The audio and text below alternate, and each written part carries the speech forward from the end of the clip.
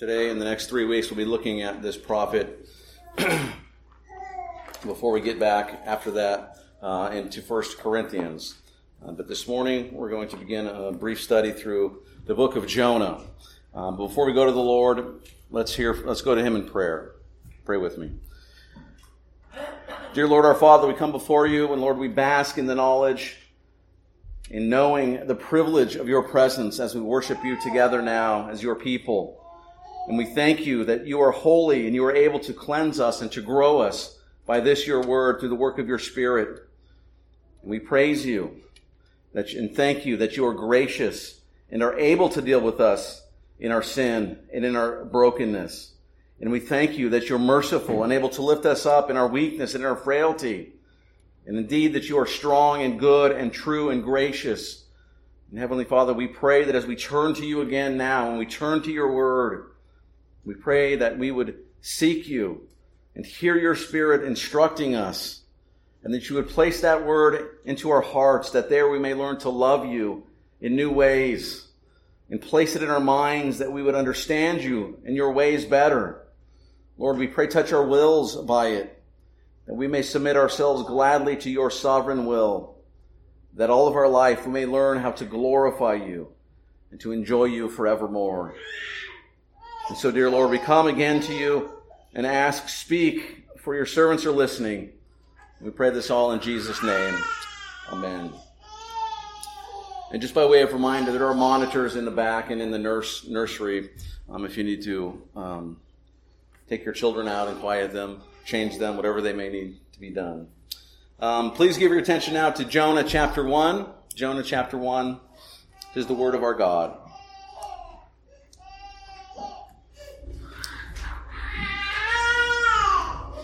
Now the word of the Lord came to Jonah, the son of Amittai, saying, Arise, go to Nineveh, that great city, and call out against it, for their evil has come up before me. But Jonah rose to flee to Tarshish from the presence of the Lord. And he went down to Joppa, and he found a ship going to Tarshish. And he paid the fare, and he went down into it to go with them to Tarshish, away from the presence of the Lord. But the Lord hurled a great wind upon the sea, and there was a mighty tempest on the sea, so that the ship threatened to break up. And then the mariners were afraid, and each cried out to his God, and they hurled the cargo that was in the ship into the sea to lighten it for them. But Jonah had gone down into the inner part of the ship, and had lain down and was fast asleep. So the captain came and said to him, What do you mean, you sleeper? Arise, call out to your God. Perhaps he will give a thought to us, that we may not perish. And they said to one another, Come, let us cast lots, that we may know on whose account this evil has come upon us. So they cast lots, and the lot fell on Jonah. And they said to him, Tell us on whose account this evil has come upon us. What is your occupation? Where do you come from? What is your country? And of what people are you? And he said to them, I am a Hebrew, and I fear the Lord, the God of heaven, who made the sea and the dry land. And then the men were exceedingly afraid and said to him, What is this that you have done? For the men knew that he was fleeing from the presence of the Lord, because he had told them. And then they said to him, What shall we do to you, that the sea may quiet down for us? For the sea grew more and more tempestuous. And he said to them, Pick me up and hurl me into the sea, and the sea will quiet down for you. For I know that it is because of me that this great tempest has come upon you. Nevertheless, the men rowed hard to get back to dry land, but they could not, for the sea grew more and more tempestuous against them. Therefore they called out to the Lord, O Lord, let us not perish for this man's life, and lay not on us innocent blood, for you, O Lord, have done as it pleased you. And so they picked up Jonah and hurled him into the sea, and the sea ceased from its raging. Then the men feared the Lord exceedingly, and they offered a sacrifice to the Lord and made vows. So far the reading of God's word. May he indeed add his blessing to it as we expand on it now. We comment often this phenomenon that happens with our overfamiliarity with the Bible. In one way, that's a good thing. We're people of the book. We should love this word and continue to read it and reread it and read it. But Jonah is one of those books that perhaps falls prey to this phenomenon, that is this overfamiliarity, right? There are problems with us understanding and seeing what's really going on there in the text. And that's one of the problems, our overfamiliarity with it. Another problem that happens is we think of with our children, when they see this book, right, or if they've been raised in the church, they think of just this big fish swallowing Jonah and throwing him back up.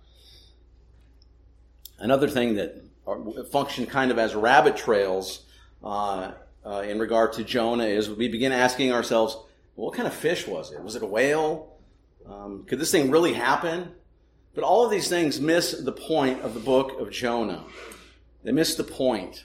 And as we look at it, literarily, Jonah is an amazing book. It's amazing. It has far more, this wonderful literary quality is far more evident, right? This poetic structure is far more evident in the Hebrew. But more than that, all this, the wonderfulness of the text and the way that it's composed, the book of Jonah preaches Christ.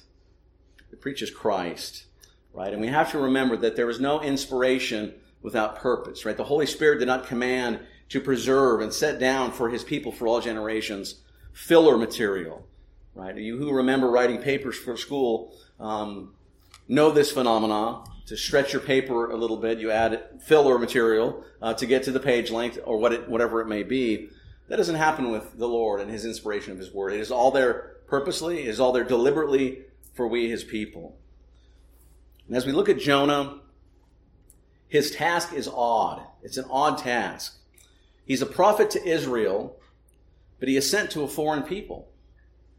Why is God sending his prophet to a foreign nation, to Nineveh?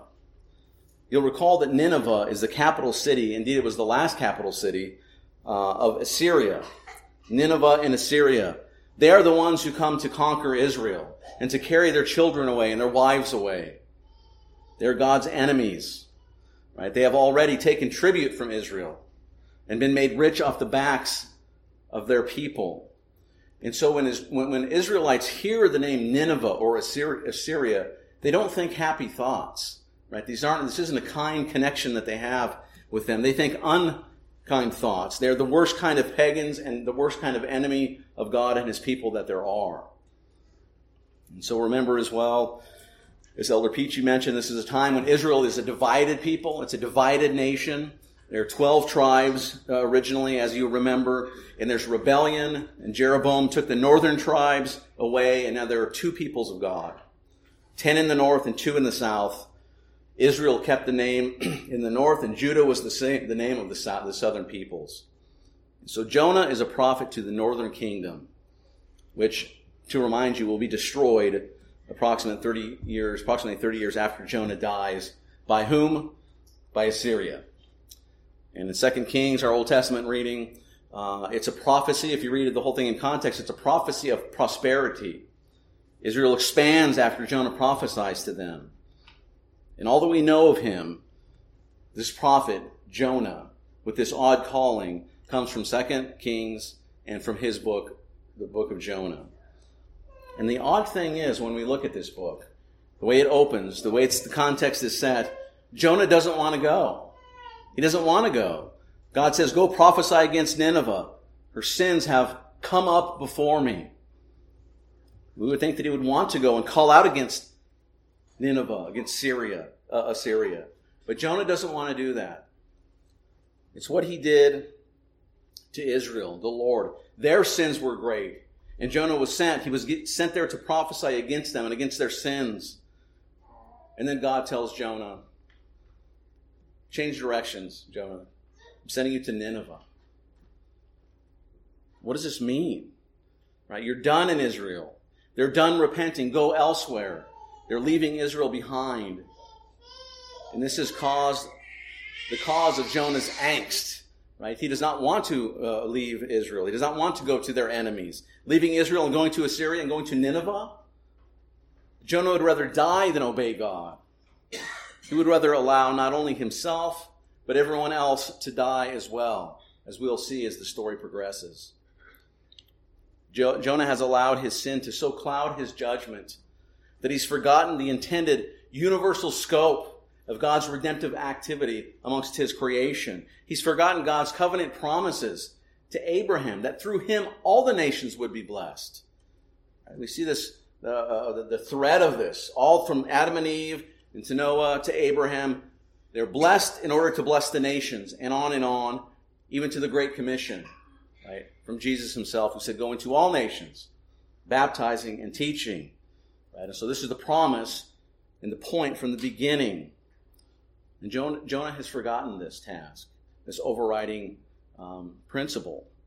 And rather than love the Ninevites, their enemies, he hated them. He hated them in pride and in superiority. His point is, it is only to Israel that I will prophesy. When we look at the first 3 verses of chapter 1, we see the word of the Lord versus the will of the prophet. The word of the Lord versus the will of the prophet. It begins in a normal way that we would think that we see a number of times in the Old Testament. God says, get up and go. And the normal response, the thing that we normally hear following God's command to do something, is that the prophet gets up and goes. Right? It says, get up and go. And the prophet got up and went. That's normally what we hear. Storytelling in Hebrew is different than in English. There's lots of repetition, and it's there for a reason. Repeating things word for word has purpose to it. Again, it sounds like bad writing to us, and sometimes, unfortunately, because that sounds so odd to our ears, English translators will find synonyms to do away with this repetition of saying the same words. But it sounds like bad writing, but it's not. And the point is this, that when we see this repetition, that the prophet did exactly what God told him. And when we don't see that, something is off. It should pique our attention. As we see this often in Scripture.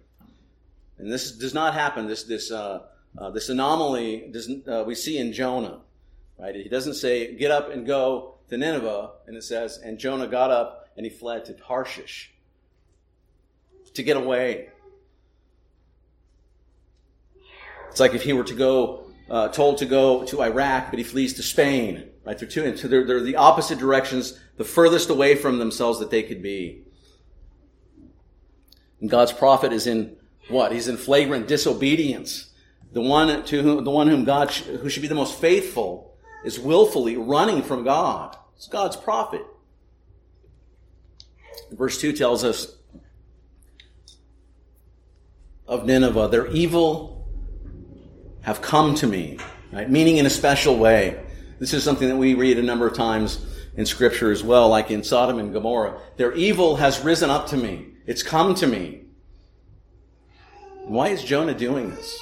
Why is the prophet of God doing this? We see here a pattern of demise. He is disobedient, and this leads to his descent. And again, literarily, it is very interesting. He comes from the promised land down to Joppa, down into the boat. And that downward movement has a meaning. The further away you are from the promised land, from the Holy Land, the further you are from the presence of God. To leave Israel is to leave what? It's to leave God's home. It's to leave the sanctuary. And the further down one goes, the closer he gets to the realm of the dead, to Sheol. Further down, farther down, closer to death, farther from the life-giving presence of Yahweh, his Lord. And every step he takes is further from the Lord and closer to that realm of the dead. So why is he doing this? Why is this prophet of Yahweh doing this? He's trying to flee from the presence of the Lord. He's a prophet. Why is he being so disobedient? And we wonder these things, brothers and sisters. But often we do the same thing. Often we know just what the Word requires, just what God has said, who God is and what He is like, and yet we act in a manner as if that were not true. In our sin that lingers and clings, in the flesh that clings to us. We theologically know these things, that it's the case. We read the word and ask, why do they act like that? Right? We think of the Israelites in the wilderness or the prophet Jonah, and we think, why are they so foolish?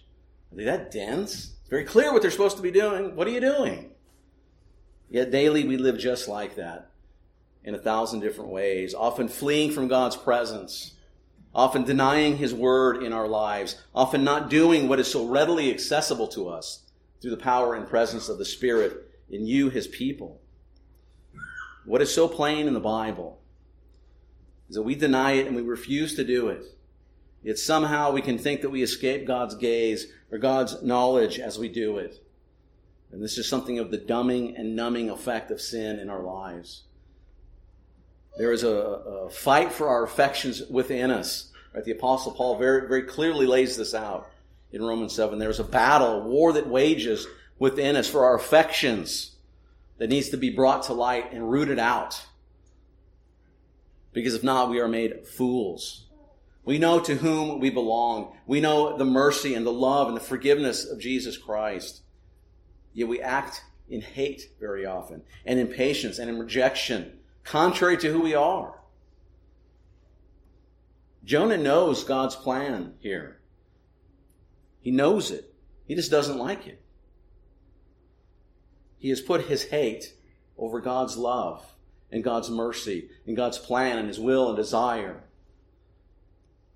We see next in verses 4 to 7, the Lord's action, the pagan's reaction, and Jonah's non-action. Right? The Lord's action, the pagan's reaction to what's going on, and Jonah's non-action.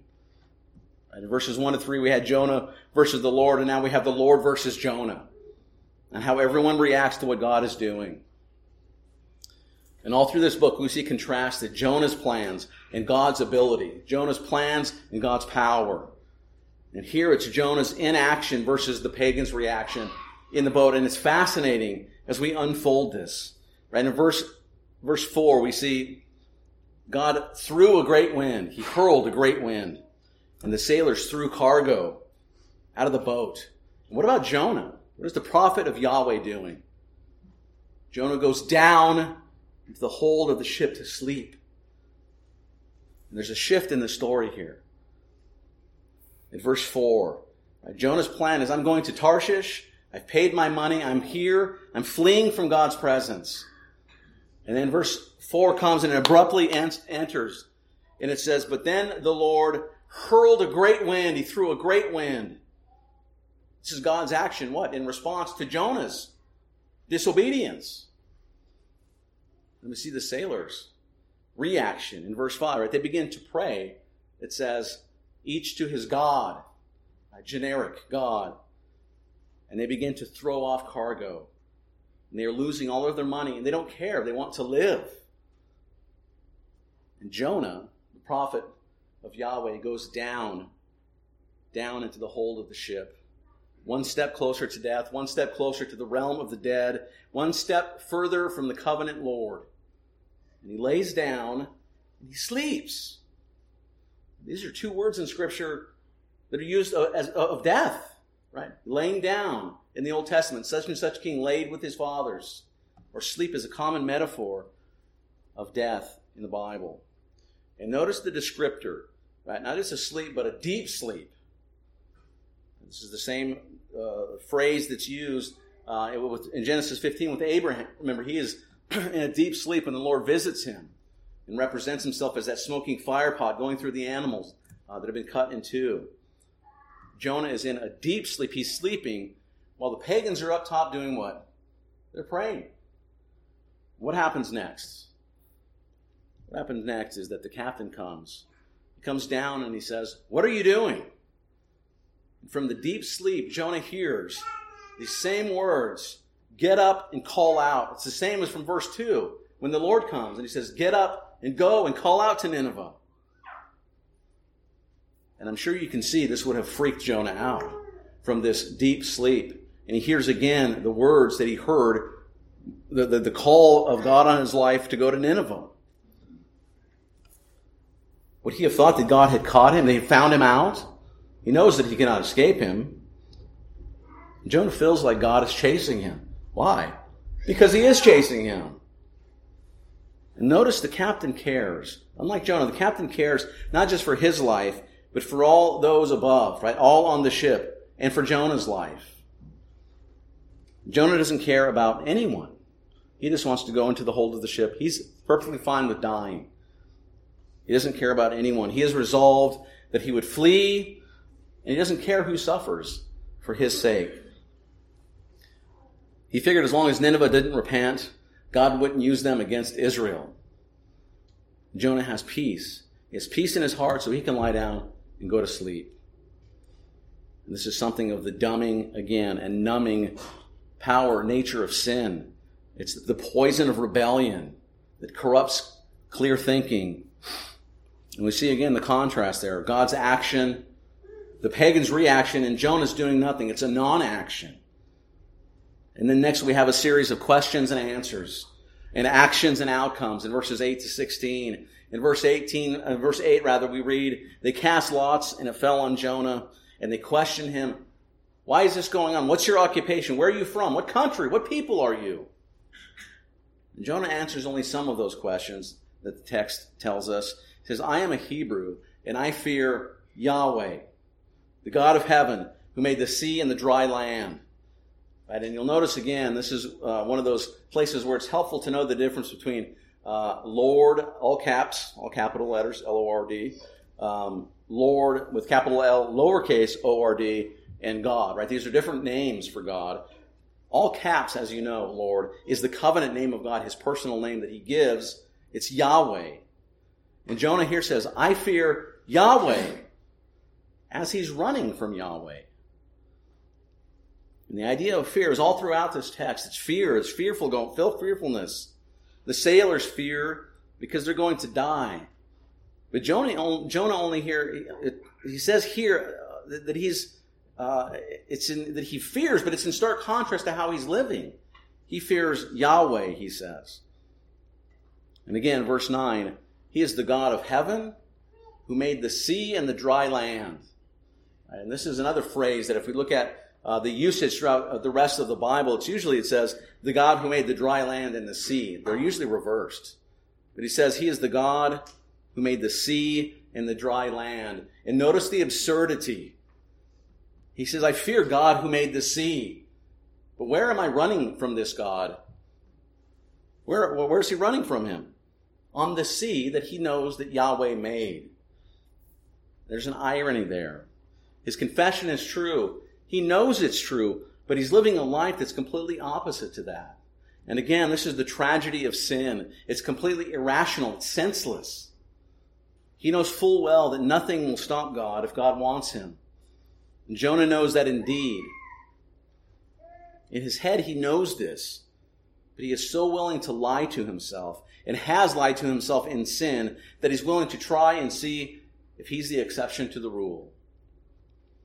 And again, that's the grand folly, brothers and sisters, right? It's the grand folly of sin.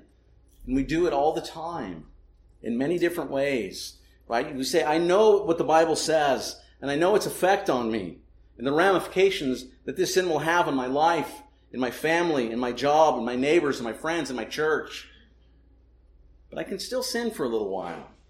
I'll get away with it because I'm different. God thinks I'm special. His rules don't apply to me. Whatever the reason, we begin to think in patterns in our minds that we know on one level are completely untrue. We've all seen people go down this road and the damage that results, but we still go down it. It's the insanity of sin. It's the destruction, the deceit, and the demise of sin. Some of us are caught up in that right now. We think, God's not watching me. I can get away with it. Yet we know that God is always present and that he sees all things. And to God, it's not only dangerous rebellion, but it breaks his heart if you belong to him and you eschew his rules and you live as though he's not true and you live contrary to who you are, who his word says you are. Notice again the sailor's response, right, what it says. It says they feared a great fear. They feared a great fear. Why? Because they knew that Jonah was running from Yahweh, and they just learned who Yahweh is. They feared greatly. Again, it says they feared a great fear, a true, real fear. And Jonah says, I serve Yahweh, him I fear. But there's no humility. There's no trembling in Jonah. Only rebelliousness. But the unbelieving pagans are doing what? They're scared to death. They're shaking in their boots. What do we do? They ask him. Well, we don't know, so you tell us. He's your God. Jonah says, lift me up and hurl me into the sea. Notice the realities here. Jonah knows God. Jonah knows God's power. And that it is because of him, he is the reason for all of this trouble. And he's become so rebellious and so hard-hearted that he doesn't care about anyone. This is God's prophet we're talking about. This is his testimony. His words right here, but his life is a mess. He believes on one level that he can escape God, but on another, he knows that he cannot. And again, brothers and sisters, may God help all of us to believe God in a way that is true and real and not just theoretical or hypothetical. James chapter 1 says, sin devours. It brings forth death. It's like a drug. It is never satisfied, and it never satisfies. And ultimately, it ends only in ruin. So we should take sin seriously. We should plead with God that he will make you aware of that sin in all of its ugliness. And that he would make you to know that it doesn't control you. It has no power over you if you belong to Jesus. Plead with him that he would give you strength and assurance, not in your working, but in his victory. In his victory is the promise of freedom from the bondage of this sin. And notice Jonah's answer as he is interacting with these sailors, these mariners. He says, throw me over and you'll be saved. Kill me and God's wrath will appease you. But what do the sailors do? They rowed harder. It says they rowed harder and harder to get to land.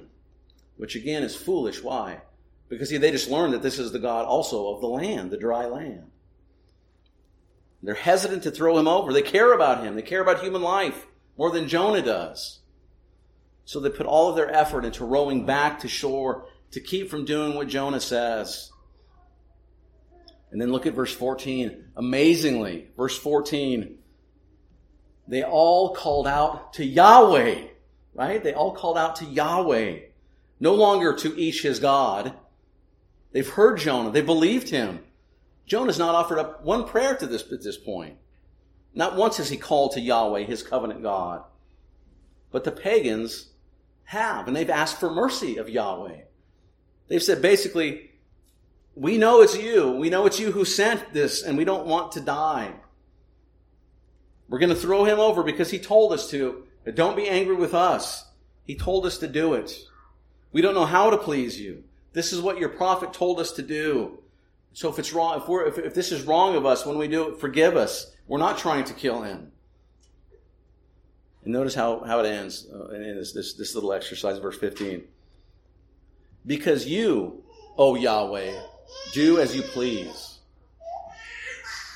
The sailors are becoming more and more orthodox, and Jonah is what? He's becoming more and more adult, more and more foolish.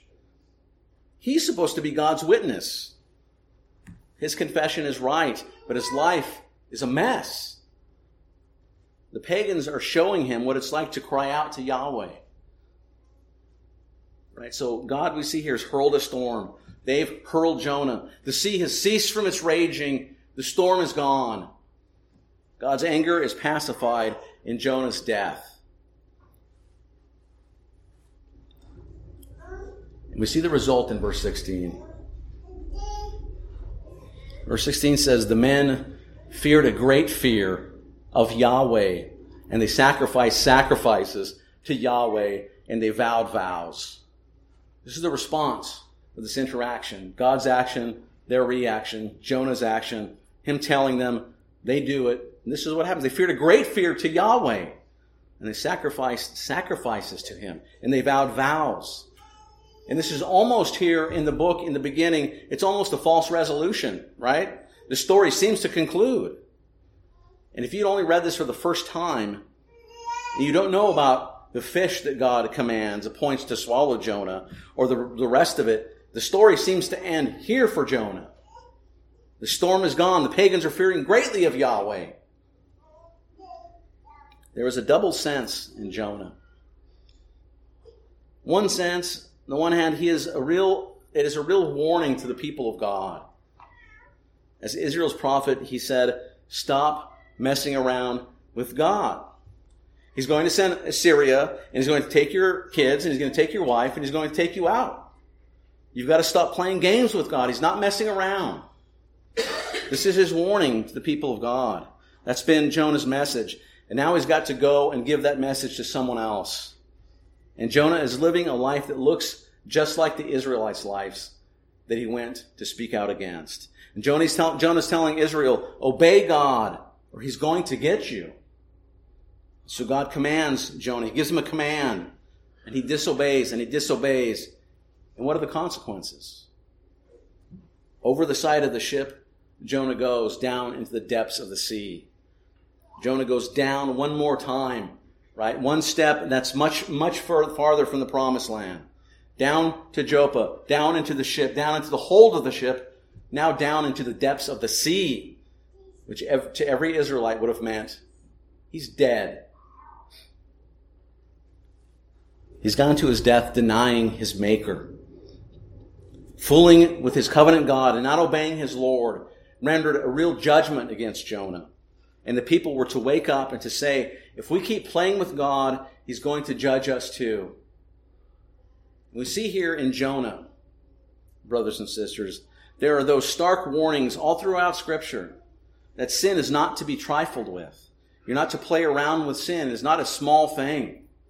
It is your very life that is at stake. And there is a glaze over the eyes of many, even in the church, sadly, that if you accept Christ, God is going to be nothing but nice to you from then on. And you can do whatever you want. You don't have to obey him or anything that looks like obedience. You don't have to care or have faith or conform to the image of Christ or grow in holiness and love and forgiveness. Some people really believe those things.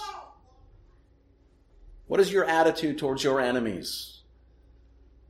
Right? Not Assyria. Right? This is a challenge to us as we look at Jonah. We look at our own lives. What is our attitude towards our enemies? Not so much Assyria, but what about all of those terrorists who are working for the enemy to destroy as many Christians as they can in this world? And if you, brothers and sisters, could wave the proverbial magic wand, would you desire their destruction? God, take them out. Or their conversion? I know which one is easier for me to desire. But I also know which one, and I think you do too, that God requires of us. Right? Think about the cultural factors in our lives that are hell-bent on destroying Christian values and Christian ethics. What about the militant, deviant lifestyles, or even just the faddish atheists who truly hate you because you're a believer in Jesus Christ? Do we desire for them to be crushed or converted? Right? The list could go on and on. What about those in government that champion those very things that are diametrically opposed, the exact opposite of everything that we hold faith to our Savior, to our holy faith? What about those? Would we rejoice in their demise, or do we pray for their salvation? Do we pray for the Christ-like mercy that he showed to each one of you who entrust yourselves to Jesus Christ? Or do we pray that God would rain down fire and destroy them? One in the flesh is very easy to do, but it's the other that's commanded of us. Do we want to see our enemies receive justice or mercy? Right? And we should be thinking of verses like Matthew chapter 5, where we're commanded to love our enemies. Right? We should want all to come to faith. How earnestly do we pray, and how regularly, truly, in thinking of these things, your kingdom come, your will be done? Do we think like that? Because we need to be aware of the tendencies that we have to flee to Christ, free Christ's commands, Right? Jonah is a wake-up call. There are many layers to Jonah. God is not to be taken lightly. He's not to be played around with. God cares about what we think and what we do. And what is the hope of all of this? When we look at Jonah, Jonah is a twofold sign.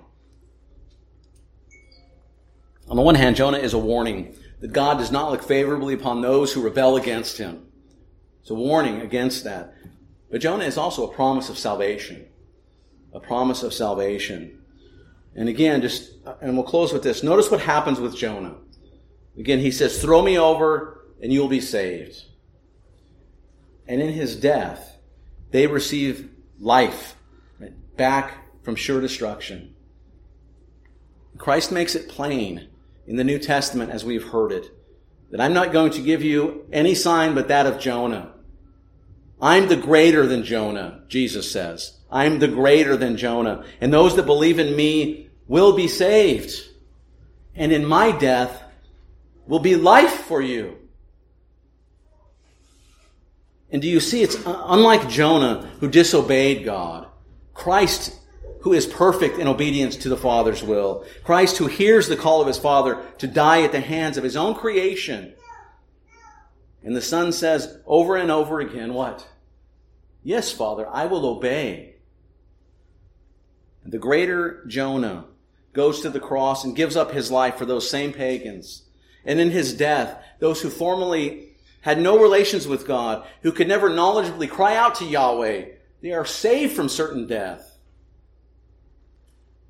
Dear Christian, that is your only hope. That is our only hope. We who flee in rebellion against God, even those who are here in the covenant, young and old. The warnings of Scripture are to remind us that we are to continually follow Jesus by faith. And our hope and our only assurance is that Christ is merciful to sinners. He is merciful to sinners. Sinners that come to him. Sinners that come and believe he is able to save. Those who cry out to the God of the covenant. Those who humble themselves in sight of the Lord. For those fleeing today, if there be any here, I encourage you even now, come, believe, repent, be saved. The greater than Jonah is here. Believe on him. Brothers and sisters, delight in your Savior. Listen to his demand on your life. Trust that as you do trust in him for all of your life and eternity, that your life is hidden with Christ in God and by virtue of his love and his power in your life.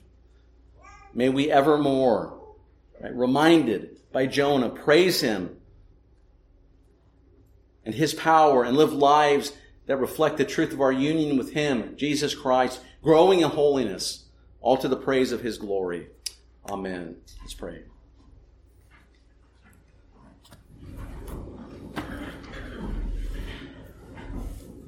Our dear Lord and Heavenly Father, we come again before you by the power of your strength. Lord, we ask, give us strength to live.